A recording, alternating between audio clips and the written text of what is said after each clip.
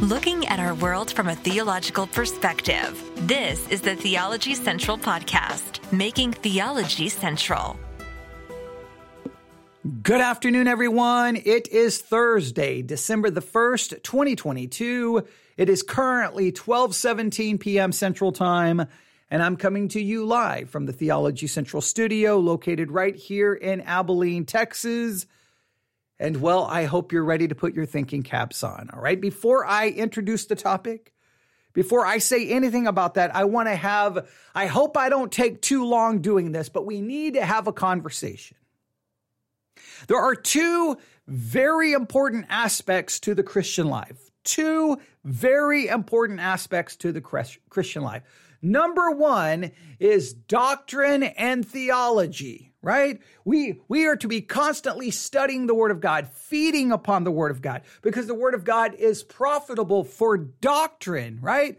For teaching, for instruction, for correction, for reproving. It is the Word of God. It is the inspired Word of God. We are to study it. We are to read it. We are to meditate on it. We are to memorize it. We are to feed upon it. And this tells us what we are to believe about this and about this and about this and about this. It is absolutely critical that we spend so much time studying the Word of God. That has to be our focus. Our focus must be studying the Word of God and just feeding upon it as much as we possibly can. So right here on this podcast, one of the main elements of this podcast is the Bible study exercise series, where I try to get you not to just listen to someone else what they found in their Bible study, but to get you actually involved in Bible study. That is the major focus of this podcast is trying to get people to study the Word of God, trying to teach you Bible study skills, trying to teach you hermeneutical skills. I emphasize that over and over and over. But that's only one key element in the life of a believer. That's one key aspect for the life of a believer is theology and doctrine. It is the Word of God. It is studying and feeding upon it. But at some point, all of that study, all of that knowledge, all of that meditating, all of that memorizing, all of the Word of God that you've been feeding upon, at some point, you have to enter into that second aspect of your Christian life where you then take that knowledge and you try to apply it correctly to your life, to the world around you, that you try to understand things biblically, you act biblically, you have to apply it in a biblical way. So in one sense, there's the one aspect of the Christian life is doctrine, theology, it's the Word of God, it's the obtaining of that knowledge, gaining that knowledge, it's the learning, it's the study. But then at some point, all of that learning has to then enter into a practical theology. You could almost think of it this way. So much of what we learn in theology, doctrine, sermons, Bible study, a lot of it, and please hear what I'm about to say. I don't want you to misunderstand this, but it's very theoretical. Right? It sounds really good sitting in the pew. You may say, amen, amen, amen. But once you leave the pew and now you enter into the real world, the application of that so-called theory, it gets messy. It gets difficult. And if you think there's disagreement in theology and doctrine and interpreting the Word of God and studying the Word of God, which there is constant disagreement in the body of Christ when it comes to that kind of thing, there's even more disagreement in the application of it. There is so much disagreement in the learning of biblical doctrine, theology, and the Word of God, and there is even more disagreement in the application of it. So here's what happens. Everyone's learning the same, hopefully as Christians, we're all learning the same book, right? It's the Word of God. We have 66 books. We're memorizing, we're reading, we're studying. Now, sadly, many Christians don't engage in serious study, and yet they want to run around and try to apply Scripture. Well, that's always dangerous. But the point is, we all have the same Bible. We all have the same book. But for some strange reason, we seem to have great difficulty in taking that Scripture and applying it in a way that Christians can agree upon. because everyone applies it in different ways, and everyone will claim that their application, their understanding, or they're saying that we should do this or not do this, all comes from Scripture. And it doesn't matter what the subject is. Just think about some of the things we've been talking about recently here on this podcast about women and submission and abuse in marriage. There are some principles in Scripture. How should they be applied in this situation or this situation or this situation? We've been talking about it in our Bible study exercise on fear. There are certain aspects of life where we are to show the right kind of fear, which is a reverence, a respect, and an awe. It must be shown between child and parent, wife and husband, and slave and master. And those raises some serious questions, right? Us and government. There are serious questions here. Everyone knows Romans 13, but look what happened during the pandemic. Many Christians were like, nope, we don't have to submit here. There was great differences of opinion on how to apply it, but everyone was quoting Scripture. Some were quoting Romans 13. They're like, you've all misinterpreted it. We don't have to obey. We don't have to submit. Others were like, well, Romans 13 is right there. Everyone's quoting the same Scripture, but the practical application of it becomes almost, I don't even know the word. We don't seem to be able to navigate it in any meaningful way. It almost becomes unmanageable. Maybe that's the word I was looking for. We just don't know what to do. So it's really, this can make the Christian life a never-ending source of frustration, right? You're trying to read, you're trying to study, you're trying to understand doctrine and theology. And immediately you find yourself in conflict with whom? Drum roll, please. Other Christians are like, nope, you've got the wrong doctrine. You got the wrong theology. Nope, disagree. Well, this Scripture says this. So I'm sorry, this Scripture says this. Okay, so that's already maddening. Then you're like, okay, now we're going to move from theoretical theology, right? And I say theoretical in the sense that we're just learning these concepts. Now we have to put it into practical application to our lives and the world around us. And immediately, guess what you find? You find yourself in conflict with whom? Drum roll, please. Fellow Christians. We can't agree on the interpretation of doctrine, theology, and the Scriptures, and we can't agree on the application of it. And that is a reality that to me is discouraging. It is depressing. It is frustrating. It is aggravating. It is anger-inducing, but it's just the reality of the Christian life. And you say, well, what's the solution? I wish there was first, there can be no solution until we can at least agree upon basic concepts about Bible study and Bible interpretation. And there's not even agreement within the body of Christ on that. Even though people claim that they have the same hermeneutical system, they'll come to dramatically different conclusions. So something goes way wacky and all of that. So I don't even know if there's a solution. And when it comes to the application, I think the only hope of ever having any kind of agreement within the body of Christ is that many cases, now listen to me carefully, I think people's application of Scripture tends to contradict their theoretical theology. In other words, their theology, they know it, they understand it, but it's just theory. And when it comes to practice, in many cases, they contradict the very theology they profess, but they don't even realize it. You're like, well, wait a minute. You said this, that they don't see it. So we have to come upon an agreed upon Bible study methods and hermeneutical procedures and principles. We have to. And then we have to constantly challenge ourselves. Wait a minute, is my application here actually consistent with what I teach? Now that's something we have to constantly work on. Now, the reason I'm bringing all of this up is because, well, we have stumbled into, I guess this is going to turn into a mini series. We've stumbled into a mini series that's all about the application of the Word of God in regards to what's going on in our culture in 2022. And there's going to be massive disagreement on this. I introduced this yesterday. Basically what I wanted to do yesterday was just give everyone information, just saying, hey, here is what has happened. Here's some of my initial thoughts. And then over the next few days, we're going to look at 5 reactions about it. So just make sure you understand, we have kind of a theoretical theology and practical theology. We're going to be dealing with the practical theology, and, well, there's going to be disagreement. But I just want you to at least understand that concept. But are you ready? Let's go back to November the 30th, 2022. November the 30th. So that was yesterday, Wednesday, November the 30th, 2022. ChristianPost.com posted the following news story.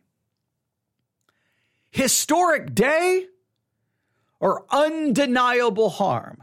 5 reactions to the Senate passing same-sex marriage bill. Was it a historic day? Or was it a day of undeniable harm? And they're going to give us 5 reactions to the Senate passing the same-sex marriage bill. Because immediately, obviously, Christian organizations, Christian websites have become very exercised over this, very bothered, very concerned. Some are sounding the alarm that we're all in trouble and how dangerous this is, and this is the beginning of the end, and it's the destruction of civilization. Okay, maybe a little bit of hyperbole, but not much. Here is how the article begins. The United States Senate passed legislation on Tuesday of this week that would codify federal legal protections for same-sex marriage. Despite religious liberty concerns voiced by many. Known as the Respect for Marriage Act, the legislation was passed in a vote of 61-36 with 12 Republicans joining all Senate Democrats supporting the measure. The measure is expected to eventually be signed into law by President Joe Biden. The passage of the act is one step closer to being enacted, and it garnered support from progressive groups while getting denunciations from socially conservative organizations. Here are 5 reactions to the Senate's vote, ranging from groups that saw the result as a historical victory for equality to groups that viewed it as a new threat to religious liberty and the family. Now, I don't know how many, we may just look at one response. We may just look at one response in this particular episode. I don't know how I'm going to break this down. I don't want the series to last too long, but I want to give each reaction a fair consideration and to be fair and thoughtful about each one. So if we need to break these down, that's okay.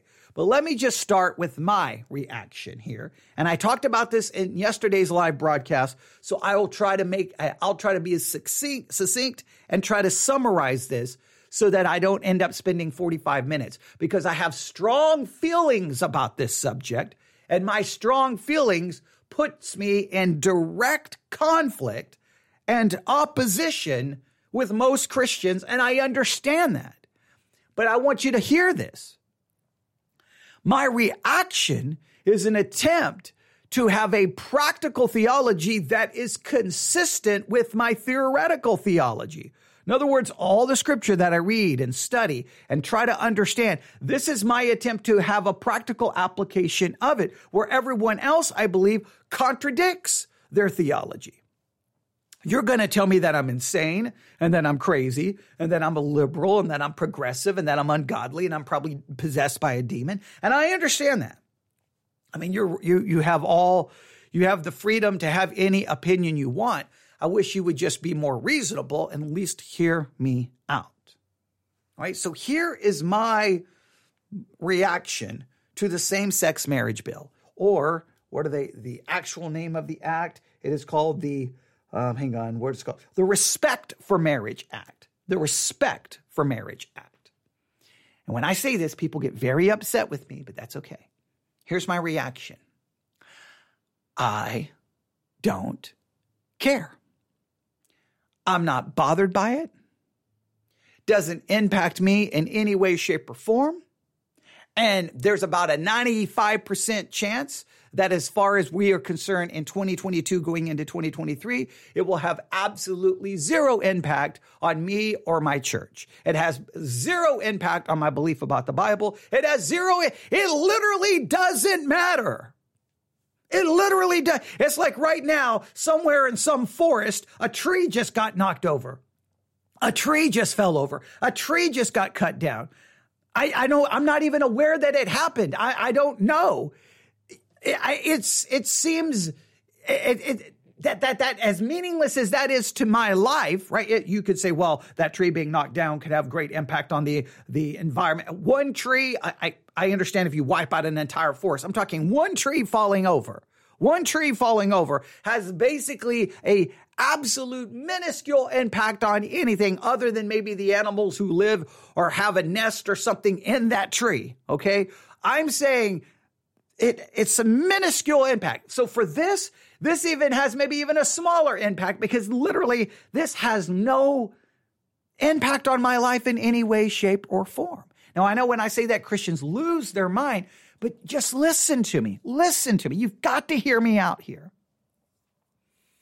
When it comes to the lost world, those who have rejected Christ, those who have rejected God as creator, those who reject his sovereignty, those who reject his supremacy, those who they want to be the captain of their own fate, the captain of their own soul. They want their own life, their own reality, whatever the case may be. You know what I expect from those who have rejected God? I expect them to live as if there is no God.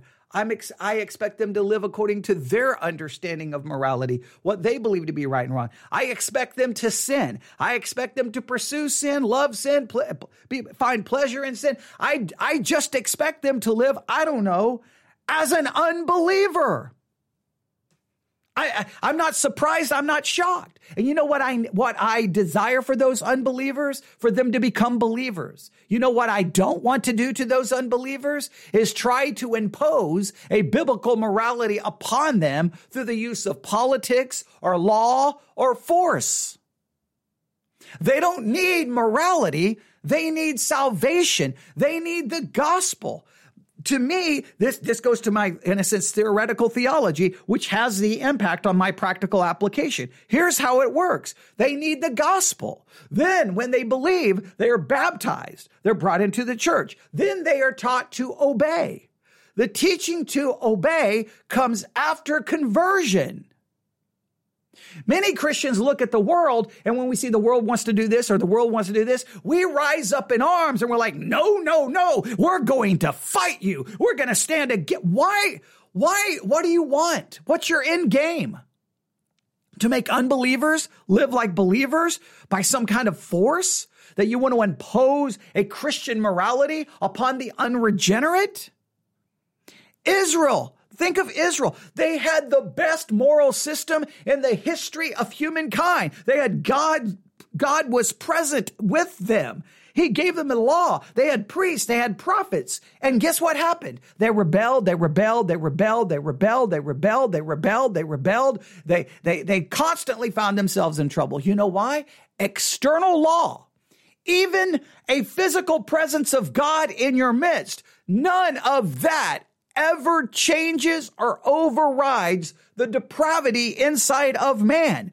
The human heart is desperately wicked. It is deceitful above all things. You can impose the best law. You can impose prayer. You can place the 10 Commandments everywhere. It will not change the human heart. Israel had all of that. They had the 10 Commandments. They had God. They had his law. They had the tabernacle. They had it all. Rebellion.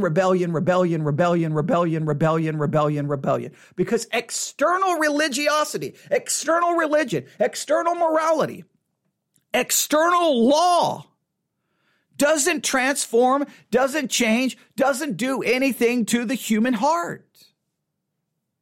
There must be conversion, and then conversion, then there's a change of mind about sin, about God, about right and wrong. You change your mind and you acknowledge certain things are wrong, and then you are taught to obey that and pursue that lifestyle that flows from conversion. Christians today want to impose some kind of almost a Christian theocracy. It's almost like we want a Christian version of Sharia law. And I reject that thinking completely. Here's what I want. I want the government to allow me to preach the word of God. I want the government to stay out of in a sense, just allow me and give me the freedom to say, that's sin, that is wrong, that is wrong, that is wrong. Our only hope is Jesus Christ. Believe on him. Now, as a Christian, live this out. The Great Commission wasn't go and make the culture live like Christians or impose Christian law upon them. Now, I understand all law has a moral element to it. I understand that.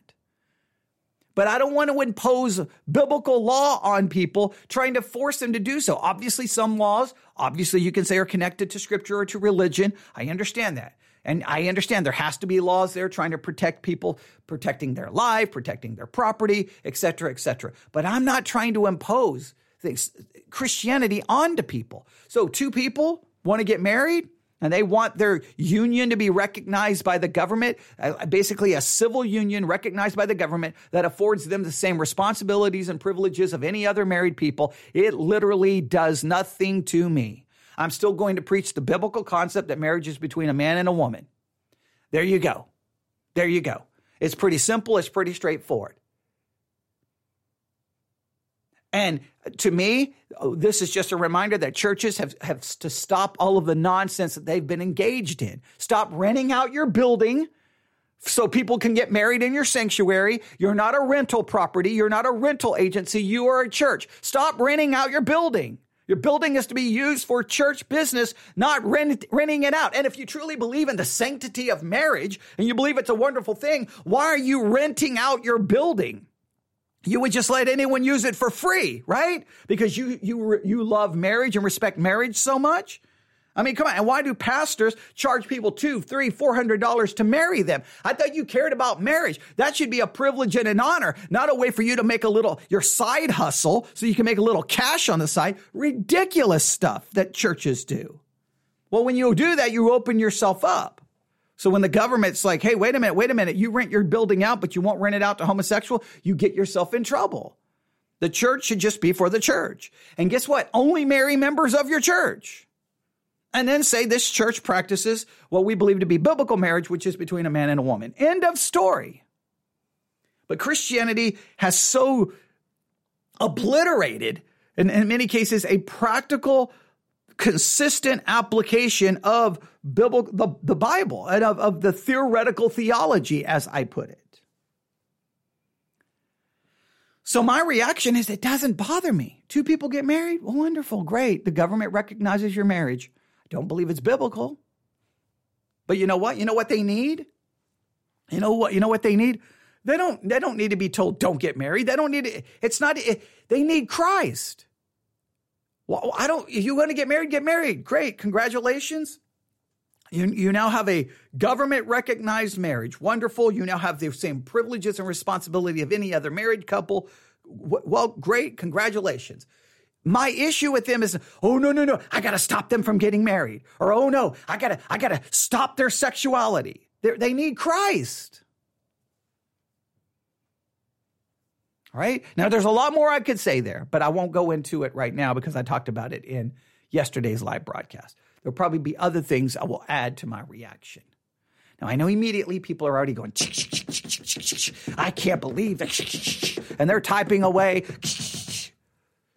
But look, if you want to fight culture wars and try to make people live like a Christian, be my guest. It's an absolutely inconsistent approach based on the Bible. The Bible doesn't call us to do that. It calls us to preach the gospel. That's what people need. Now, what are the 5 reactions? Well, let's go to reaction number 1. Are you ready? Here we go. The 5 reactions to the Respect for Marriage Act. Here are 5 reactions, or as the article puts it, here are 5 reactions to the Senate's vote, ranging from groups that saw the result as a historic victory for equality to groups that viewed it as a new threat to religious liberty and the family. Going to the next page, and the first one is, here we go. The first one is the Family Research Council. The Family Research Council. Now, the Family Research Council I believe they have a program called Washington Watch, which is a podcast I subscribe to. Washington Watch also airs on the American Family Association's radio network, or AFR, American Family Radio, and I will listen to it there. I don't always agree. It's very, very, very, very, very, very, very, very, very, very political, which just to me demonstrates again the political hijacking of American Christianity. So I kind of know where they're going to go, but we will see. Here's the Family Research Center, and here is their reaction to the Senate's vote. Here we go. This is what it says. Are you ready? Let's listen to it carefully. Here we go. The Family Research Council, a socially conservative organization, denounced the passage of the act, arguing that it would harm both religious liberty and the family unit. Now let's stop right here. Number one.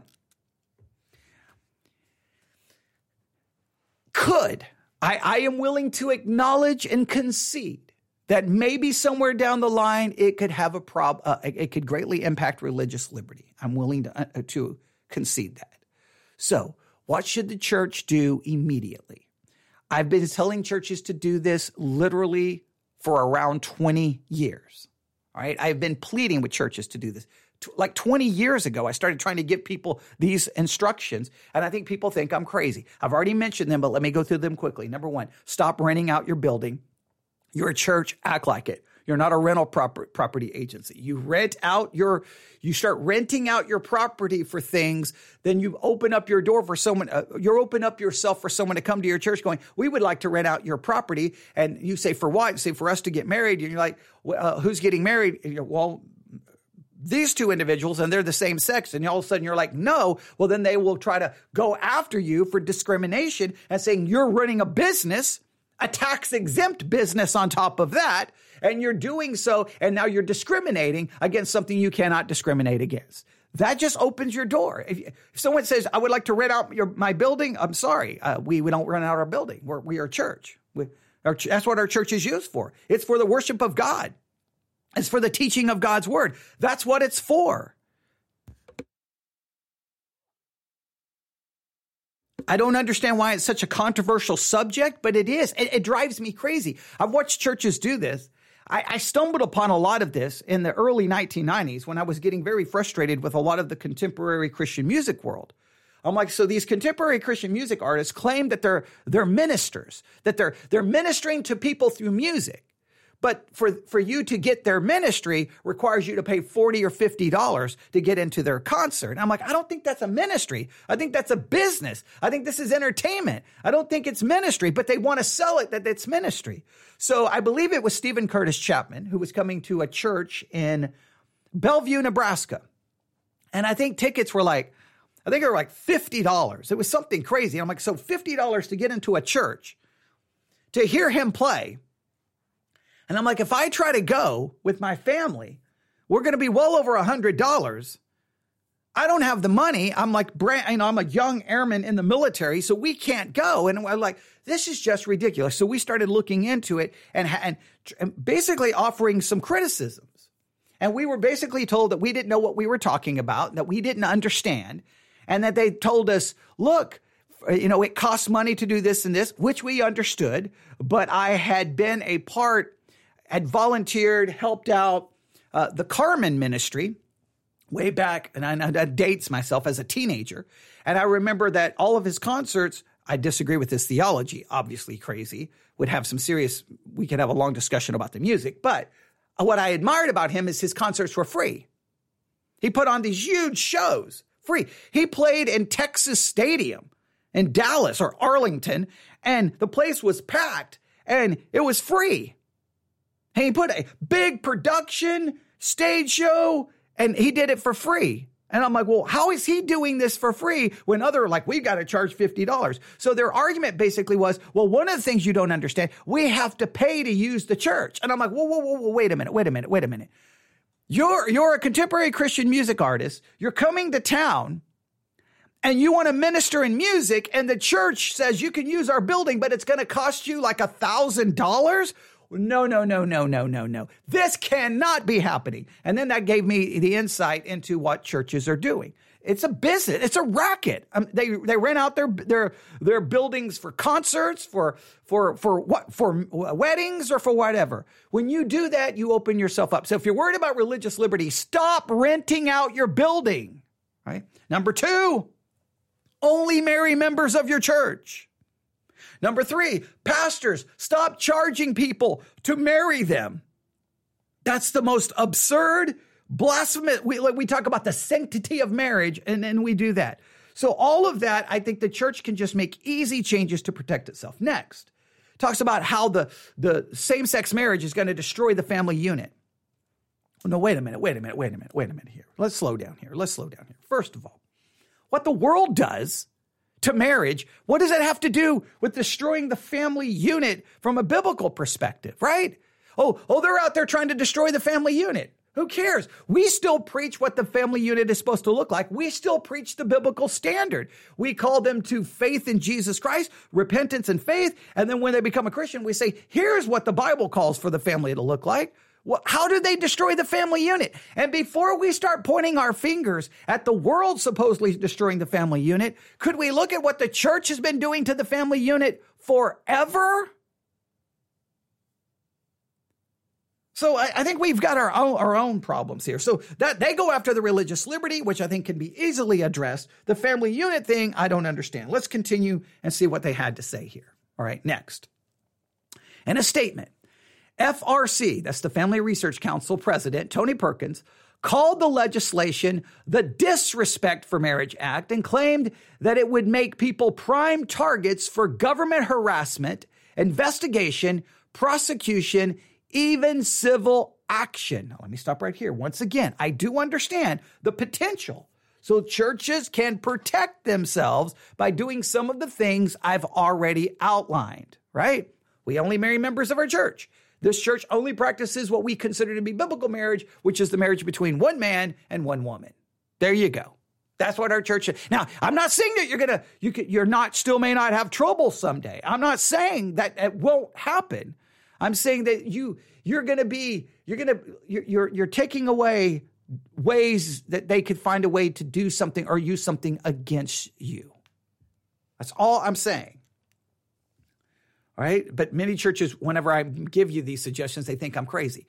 They said this bill is a club with which the left will attempt to beat people of Orthodox faith who believe in marriage as God designed it and history has defined into submission to their destructive sexuality ideology, stated Perkins. So he's concerned this is going to turn into a club that's going to beat us into submission. I don't know. See, once again, how do you fight that? Let me make it very clear. See, here's the problem with I have some of these Christian organizations who get upset about it. So how do you plan to fight it? They want to fight it by, well, we got to elect some Republicans. We got to pass a bill. No, listen. All right. Everyone needs to hear this. If you miss anything else in this entire episode, you need to hear this. The world is slowly but surely, you could even say rapidly, moving away from historical biblical Christianity. They're moving away from a theistic viewpoint to a materialistic ideology. They've replaced God with themselves. They now define what reality is and what morality is. And you can't fight that change in society through political force or by passing bills or electing Republicans. What the world needs more than ever is the gospel. What the world needs more than ever is salvation. If you want to fight the quote unquote societal degeneration, you must then proclaim the gospel where there can be regeneration. You want to fight the degeneration of society, it can only be, in a sense, stood against through regeneration, through the word of God, through the preaching of the word of God. If you want to, in a sense, change society, then you need to pray for revival.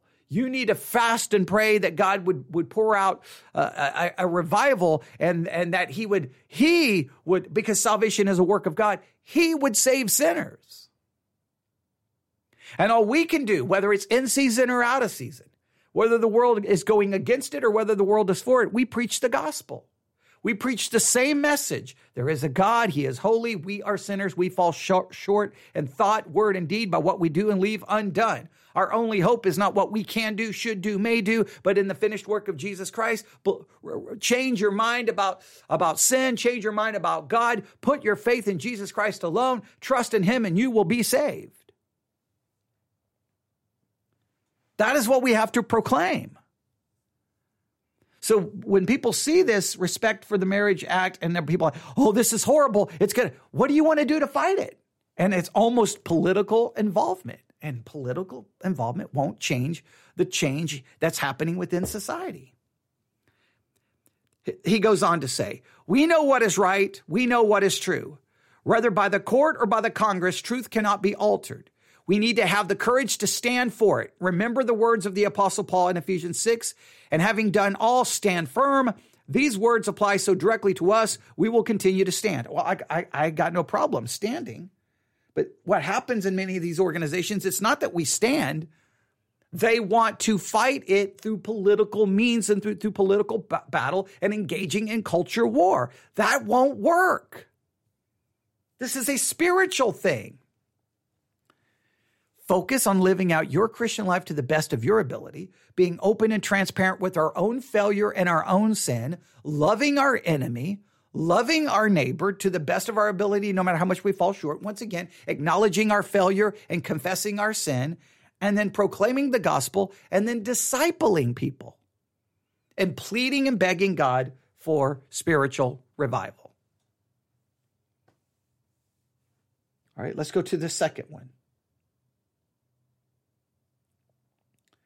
The second reaction here is SAGE, S-A-G-E, SAGE. SAGE, an organization centered on advocacy for LGBT senior citizens, released a statement celebrating the passage of the same-sex marriage legislation. So the first reaction is the Family Research Council, our Family Research Center. They are like, this is basically horrible. It's going to become a club that's going to try to beat us into submission. We've got to stand against it. They don't really outline exactly what that means, but I guarantee you it means political involvement. And I don't know why we think we can fix these issues politically. I just don't understand. It's like, see, here's what happens. Everyone says they believe in the sinfulness of man. We believe in depravity, but that's simply theoretical. And when it comes to the practical application of the doctrine of depravity, we abandon it and go full-blown Pelagian. Well, clearly, obviously, we already have enough problems with semi-Pelagianism. I wish we could get back to biblical, reformed, total depravity. I wish we could get back to believing in that, because that has a radical approach in how you view life. All right, but that's a whole different subject. It says this organization argued that the act will defend the rights of both same-sex married couples and interracial marriages, as well as other groups from the ongoing threat of bigotry. SAGE CEO Michael Adams was quoted in the statement as saying that we are keenly aware that the desire to cause us harm and to push our community back in the closet still exists. That is why we are deeply heartened that the Senate has taken this critical step to ensure respect for marriages of same-sex couples across the country, said Adams. Eddie Windsor, marriage equality trailblazer, joined many thousands of our community elders who fought for the freedom to marry over many decades. Today's vote vindicates their pioneering efforts and is an important step towards forward for equality. Now, I know many Christians will say that is garbage. I completely disagree. And many Christians would say they need to go back in the closet. But I disagree. I don't think anyway. I think we all need to come out of the closet and all of us acknowledge how sinful we are. Look, I got no problem them acknowledging. They want to acknowledge their sexuality. They want everyone to know that's great, because at least they're just being open and honest with what they are and who they are and what they want. And I think honesty is the first step. What do we always say? about so many issues. You have to acknowledge it. Acknowledge your lifestyle. Acknowledge what you want. Now, I pray that through the proclamation of the gospel, that one day your mind will be changed in the sense you will change your mind to see it as sin. But only God is the only one who can grant repentance. God is the only one who can grant salvation. All we can do is proclaim the message. We can proclaim that it's sinful, but only God can change the mind in that sense of making them realize that they are a sinner. God has to accomplish that. Salvation is a monergistic work of God.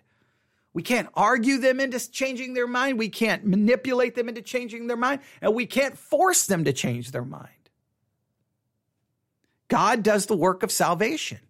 He has to give us repentance. He has to give us faith. It's something that comes from God. It's that simple. So if they want to admit it, wonderful, great. Look, Christians are weird sometimes about this stuff. Again, for some reason, homosexuals,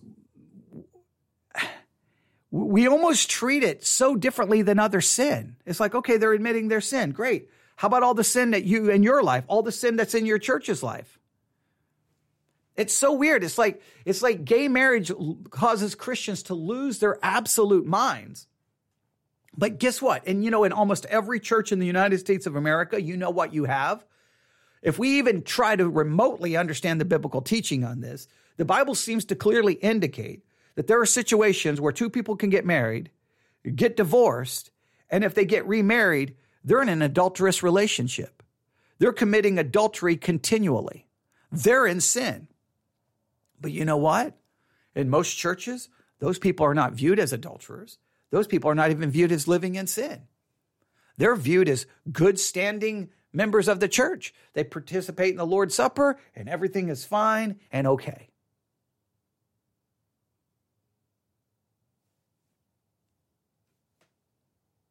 You even bring that up, people will get offended and get mad. All I'm saying is that Christians, there's clear sin in our midst. So I think in some cases, we just need to all come out of the closet and say, I'm a sinner. Here's my sin. What's your sin? We're all sinners. What do we all need? We need the gospel of Jesus Christ. I'm not saying that excuses anyone's sin. I'm just saying it's just weird that we treat this one in such how can I say, almost almost place it in a different category. So there is the reaction from the Family Research Council and from SAGE. Those are the two. We have 3 more to go. I'll just save them for the next episode. So, in review, I'm going to go back to the very beginning of this article. I'm going to go right back to the very beginning of this article. There's the Family Research Council. The United States Senate passed legislation on Tuesday that would codify federal legal protections for same-sex marriage despite religious liberty concerns voiced by many. Known as the Respect for Marriage Act, the legislation was passed in a vote of 61-36, with 12 Republicans joining all Senate Democrats in supporting the measure.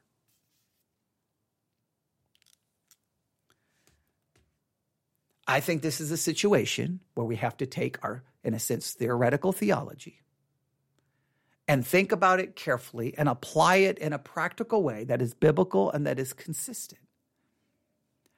I'm not worried about the act. I'm not worried if two people want to get their marriage recognized by the government so they are afforded the same privileges and responsibilities as any other married couple.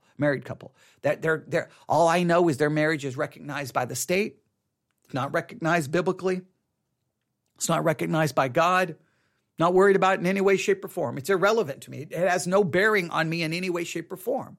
I'm not here wanting to impose biblical morality on people. I want to preach biblical morality to people. And when they see that they fall short of God's law and God's standard, then offer them the gospel of Jesus Christ. And then once they have become saved, then teach them to obey what God has called them to do, even though we will acknowledge and admit that we all will do it imperfectly.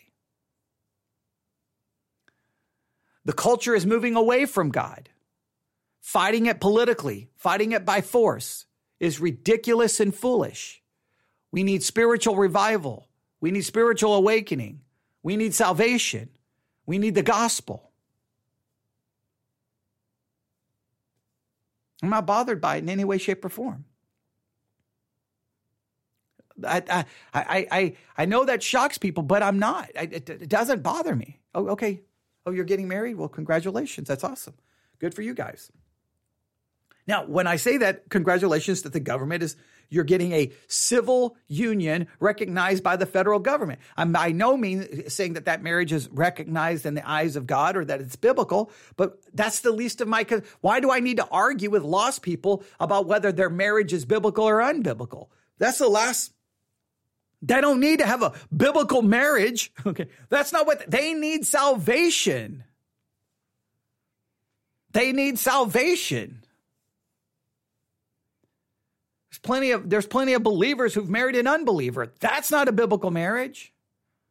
There's lots of unbiblical marriages in the church. The issue is they need salvation. That's the issue. Their issue is not even their sexuality. They don't need to change their sexuality. They need salvation. Now, after salvation, they have to be challenged. Then this is what the Bible calls you to do or not do. We want to clean up the outside. I think many Christians, all they want is their morality imposed upon everyone else so that everyone will clean up the outside of the cup, and then we can all feel like we live in an episode of Leave It to Beaver, and we can all feel better about ourselves. I think we've missed the point. I think we've lost the plot. So those are 2 reactions out of 5 to the Respect Marriage Act that was passed on Tuesday and will be signed by President Biden. I think they said before Christmas. I think it's when it was supposed to be signed. I'll have to verify. And I'm assuming when it's signed, it will be another round of outrage on the Christian media world. But we will have already discussed it, and we will work through all 5 reactions. I think you've got a pretty good idea of what my reaction is now. And you can email me, newsif@yahoo.com, newsif@yahoo.com. But maybe the most important part of this entire discussion was what we started with. Remember, there is 2 aspects to the Christian life: doctrine, theology, the Word of God. That's where we learn, we study, and then there's the practical application of that. In the practical applying it, you need to be consistent with it. And so many times what we do practically is inconsistent with what we claim theologically, because it becomes nothing more than theoretical idea that we talk about on church on Sunday in the pew, but it's hard to know how to put that into practice come Monday or a Thursday or any other day of the week. That may be the most important aspect of this conversation. But I look forward to your feedback and your disagreement. You can email me, newsif@yahoo.com, newsif@yahoo.com. We'll try to finish this mini-series later today or this evening. We will see. All right, thanks for listening. Everyone have a great day. God bless.